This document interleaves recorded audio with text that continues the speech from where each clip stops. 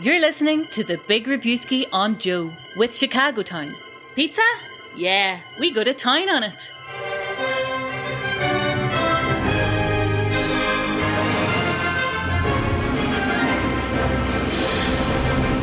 Hello and welcome to the Big Reviewski with Chicago Time Pizza. My name's Owen and there's Rory. And Rory, I'm always on the hunt for brand new TV series, and please tell me you've got a brand new TV series for me today. I do. If people have been watching the main show of the Big Reviewski, then they know that we talked about this trailer, a couple of months ago now, it feels like. It is Dopesick, which is arriving on Star on Disney Plus.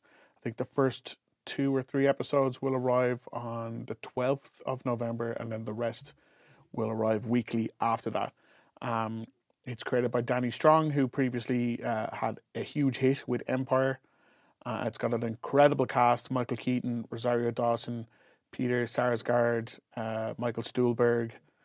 Very, very impressive cast list, but the one we were lucky enough to talk to was Kaitlyn Dever, who starred in, I think, our combined maybe favourite movie of 2019, which was Booksmart, which she starred in with Beanie Fieldman, and she's just one of those like absolute up-and-comers that you get very excited about whenever you see her name added to a cast list, because you know it's going to be good and she's going to be very good in it.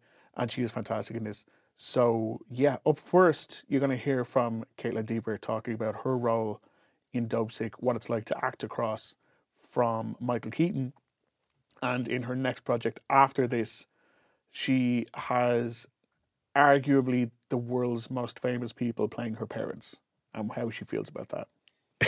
That sounds amazing. And just very quickly, because Dopesick, this is kind of, if people are looking for like a hard-hitting, based on a true story drama. Yeah, so it's to do with the opioid crisis in America and how a company that arguably, or as the show will tell you, not so arguably, tried to do a good thing by creating a very powerful painkiller,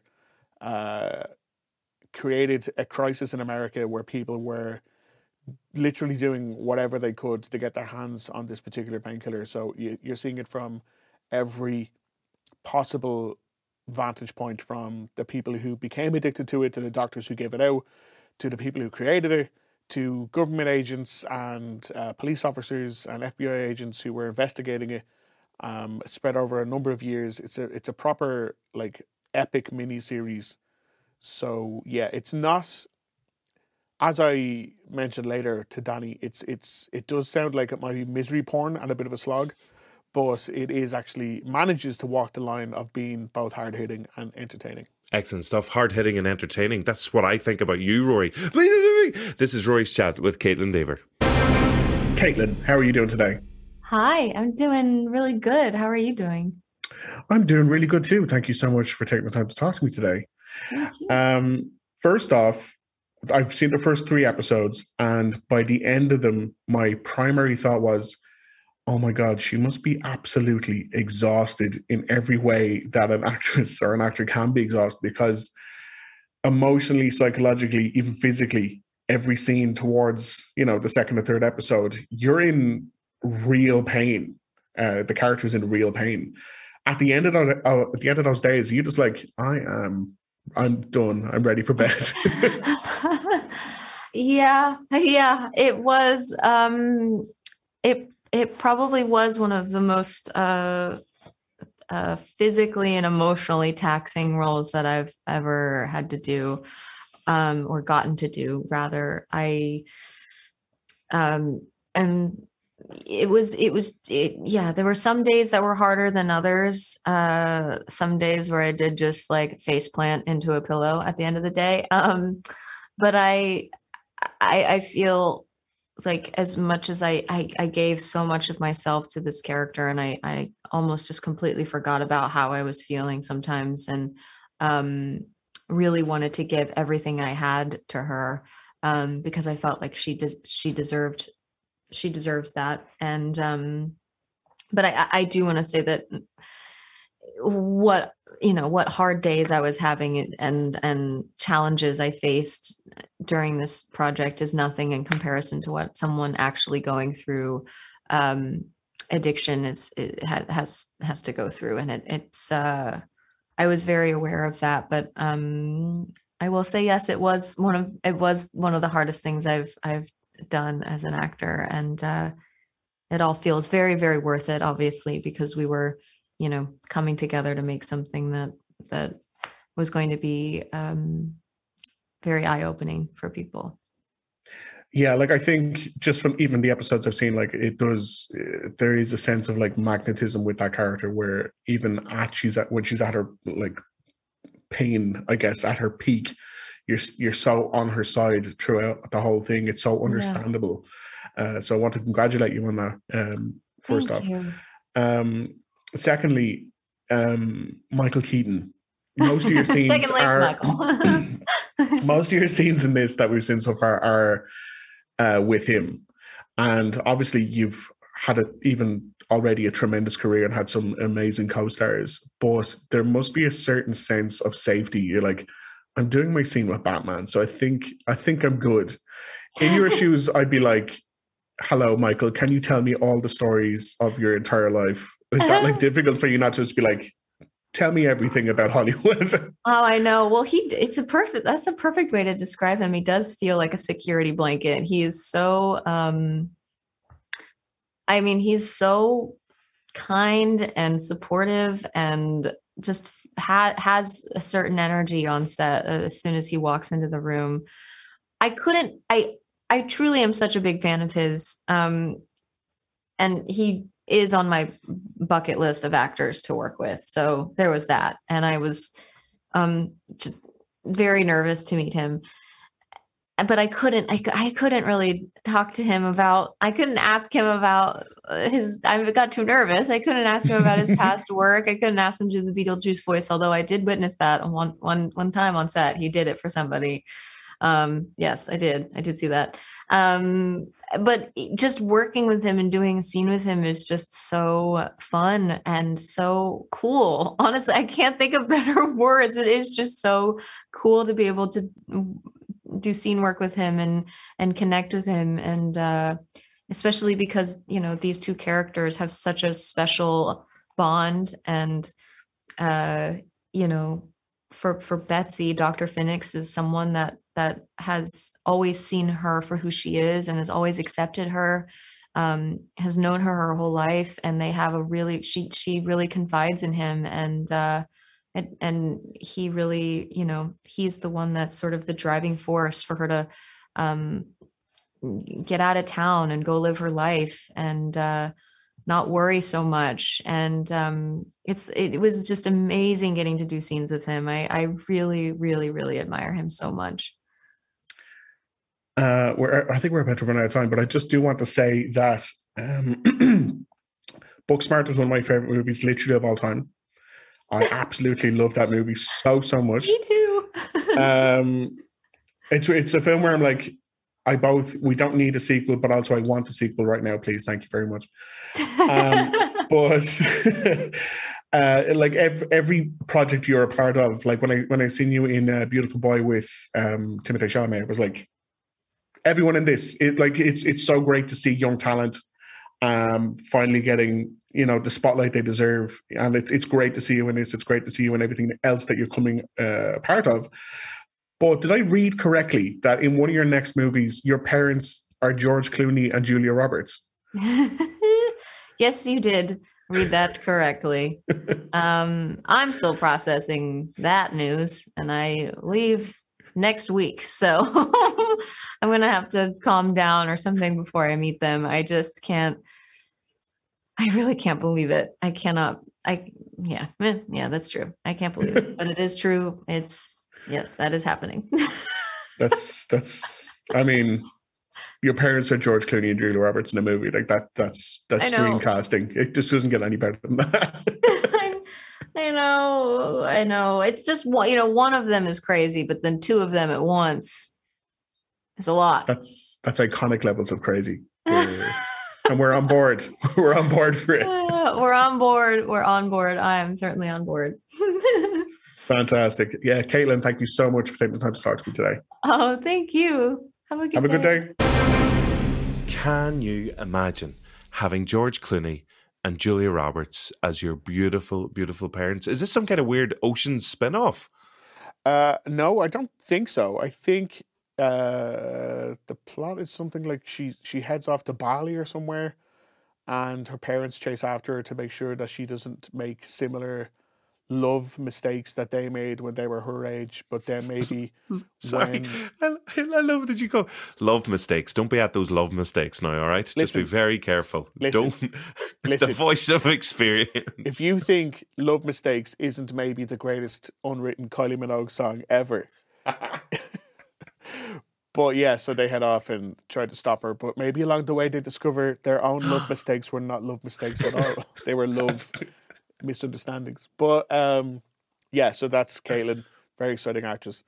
And next is Danny Strong, who is the creator and writer and director of some of the episodes of this. Most of the episodes, especially the early ones that kind of set the tone, are directed by Barry Levinson, who is the guy behind like Good Morning Vietnam and Rain Man and some incredible movies back in the day. So he sets this kind of, as you'll hear Danny describe, a tone that is similar to arguably Michael Mann's best movie, depending on who you ask, which I know was high praise, but Miami Vice? No. But, you know, Danny, he made that comparison himself, so who am I to argue? I definitely got like Sicario and Spotlight vibes to me.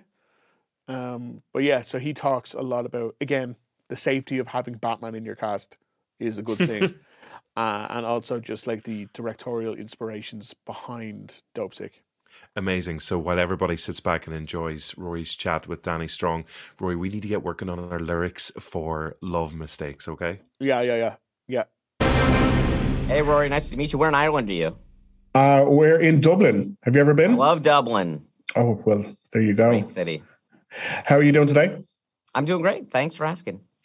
Fantastic. First of all, congratulations on the show. From the first 3 episodes, I'm immediately impressed by the fine line that the show has managed to kind of walk the kind of balance line on. In that it's obviously a very heavy subject, but it is still an entertaining show to watch. It doesn't feel like a complete drag, and a show like this could feel that way. Was that a difficult balance, I guess, to strike when you were coming up with it and writing the scripts and stuff? I wouldn't say it was a difficult balance. I would say that it was in many ways my job. That if I didn't keep the show working as a dynamic piece of storytelling that people are going to want to watch, it would not have gotten made, and if it got made, it would not have succeeded. So I go into it knowing that that's what I have to do. And it's part of the DNA of the very conception of the piece. That's why it's framed around the U.S. Attorney's case. Why we're following a DEA agent, because those are active investigations. There's something kind of exciting about following people, uncovering facts of criminal behavior, especially when it's criminals like Purdue Pharma, some of the great criminals in modern U.S. history. So that's part of the challenge, but part of the goal is to not weigh the show down, but also not diminish the true tragedy of what's occurring as well. Yeah, like you as you mentioned there, like there is something very exciting about like the investigatory aspect of this.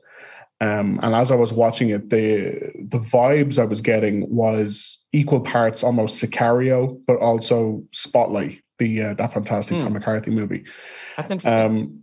Were there any like particular, I guess, tonal or cinematic or television touchstones for you that you're like, this is kind of what we're aiming towards?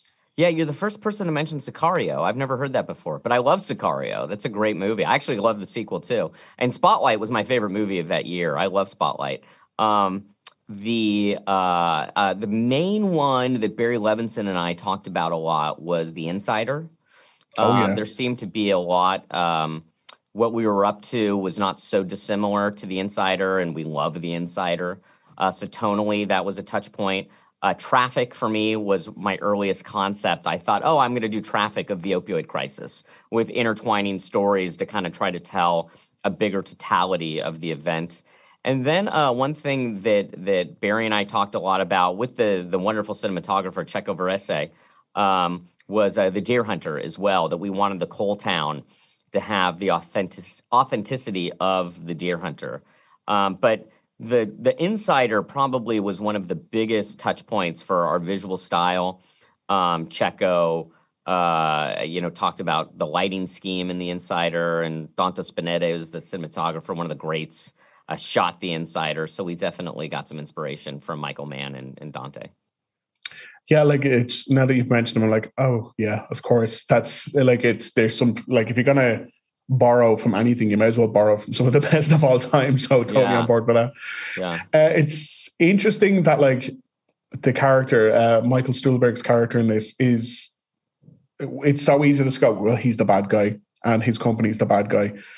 But it does seem like there is, and again, I've just seen the first 2 episodes, but there is almost like his reasoning is reasonable. It's like he does want a good thing at the end of all the money that he's making. He does in his mind seem to think, well, I just want people to not feel pain anymore. Like, but we know externally, like in the real world, some terrible things have happened because of this. Again, I know it's part of your job, but like how difficult is it to strike that balance of he's the bad guy, but we don't want just this boo-hiss kind of one-dimensional bad guy. Well, in that case, it was one of the hardest things to do in this show, partly because he's so vilified publicly, but then the people that I interviewed that knew him personally, they hated him even more. I guess he's a very off-putting person to be around. You've seen, I was able to read emails that his son had written to his mother that had come out in Discovery. Makes it sound like I went into their email system, but these emails had come out in Discovery in which he talked about his father in really kind of cold, brutal terms. So it seemed like this is clearly a very difficult person to be around. And so the question was, well, what makes him tick? What's really motivating him?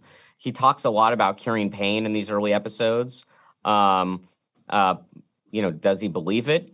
Is he deluding himself? I think those are some questions I'm hoping the audience is asking themselves. Is this for real? What's really going on with him? And I think over the course of the season, we'll answer those questions. And obviously he delivers a great performance because it is kind of, as you mentioned earlier, you are kind of like, well, is he? But when you've got someone like Michael Keaton kind of at the center of it, like obviously it's an expansive piece, but when you've got someone of his caliber, it must just take a load off to know that like we've got Michael Keaton to deliver this emotional kind of core of the story. And even from the episode so far, you can almost see the arc immediately. And he is such a brilliant actor. And obviously you've worked with so many like talented people through the years, but was that a load off for you when you're like, we've got Batman in our show, so I think we're good? You have no idea. I mean, literally, you summed it up so perfectly. But then it actually, I can even take it a step further, which is we had to block shoot all of Michael Keaton's work over a 6-week period. So we shot for 2 weeks. Then we shot for 6 weeks of all of Michael Keaton's scenes, and they were incredible. So I knew that I had gold with Michael Keaton going into the rest of the shoot, which was 75% of the shoot. So it wasn't even just knowing that I had him that we were going to be okay. It was that we shot it, and it was wonderful. And that really was helpful through the course of the season, especially when I, would be shooting scenes that were, the kind of the investigation that had a procedural bent to it. That were great scenes and really well acted, but knowing that I had these really emotional scenes to counterbalance them was something that brought a great deal of relief through the course of the rest of the shoot. Fantastic. Danny, I could talk to you all day about this show, and I'm very excited to see the rest of it. Thank you. Spread the word, please. That's my job. That's my job. I love it. Have a good day. You too. Love mistakes. Love mistakes. Love mistakes. It's a flipping winner. We're going to be millionaires. So Rory's chat there with Danny Strong, creator, writer, director, of everything. Love Mistakes. Oh, of Dopesick. Good stuff. So when can people sit down to watch that on Star and Disney Plus? From the 12th of November, and also just to really hammer home and really kill this joke. Dope and sick are two words people will use to describe our new song, Love Mistakes, I think. Love mistakes. Dope. Love mistakes. Sick. Love mistakes. Fuck, this actually really works. So, I know we were joking, but I think we're on to something. Rory, thank you as ever. Thank you to Sound Paul on Sound. Sound.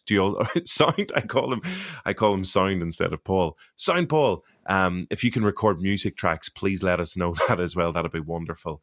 And a big thank you to Chicago Town Pizza. If you want us to throw in a verse about pizza, let us know. Get in on this action. Thank you to everybody for listening to the show. And don't forget to check out our weekly show, although we'll probably only do it for a couple more weeks because, as I said, we're going to be hitting the big time now with Love Mistakes. Love Mistakes. Dose. Love Mistakes. Sick. Love Mistakes. You're listening to the Big Reviewski on Joe with Chicago Town. Pizza? Yeah, we go to town on it.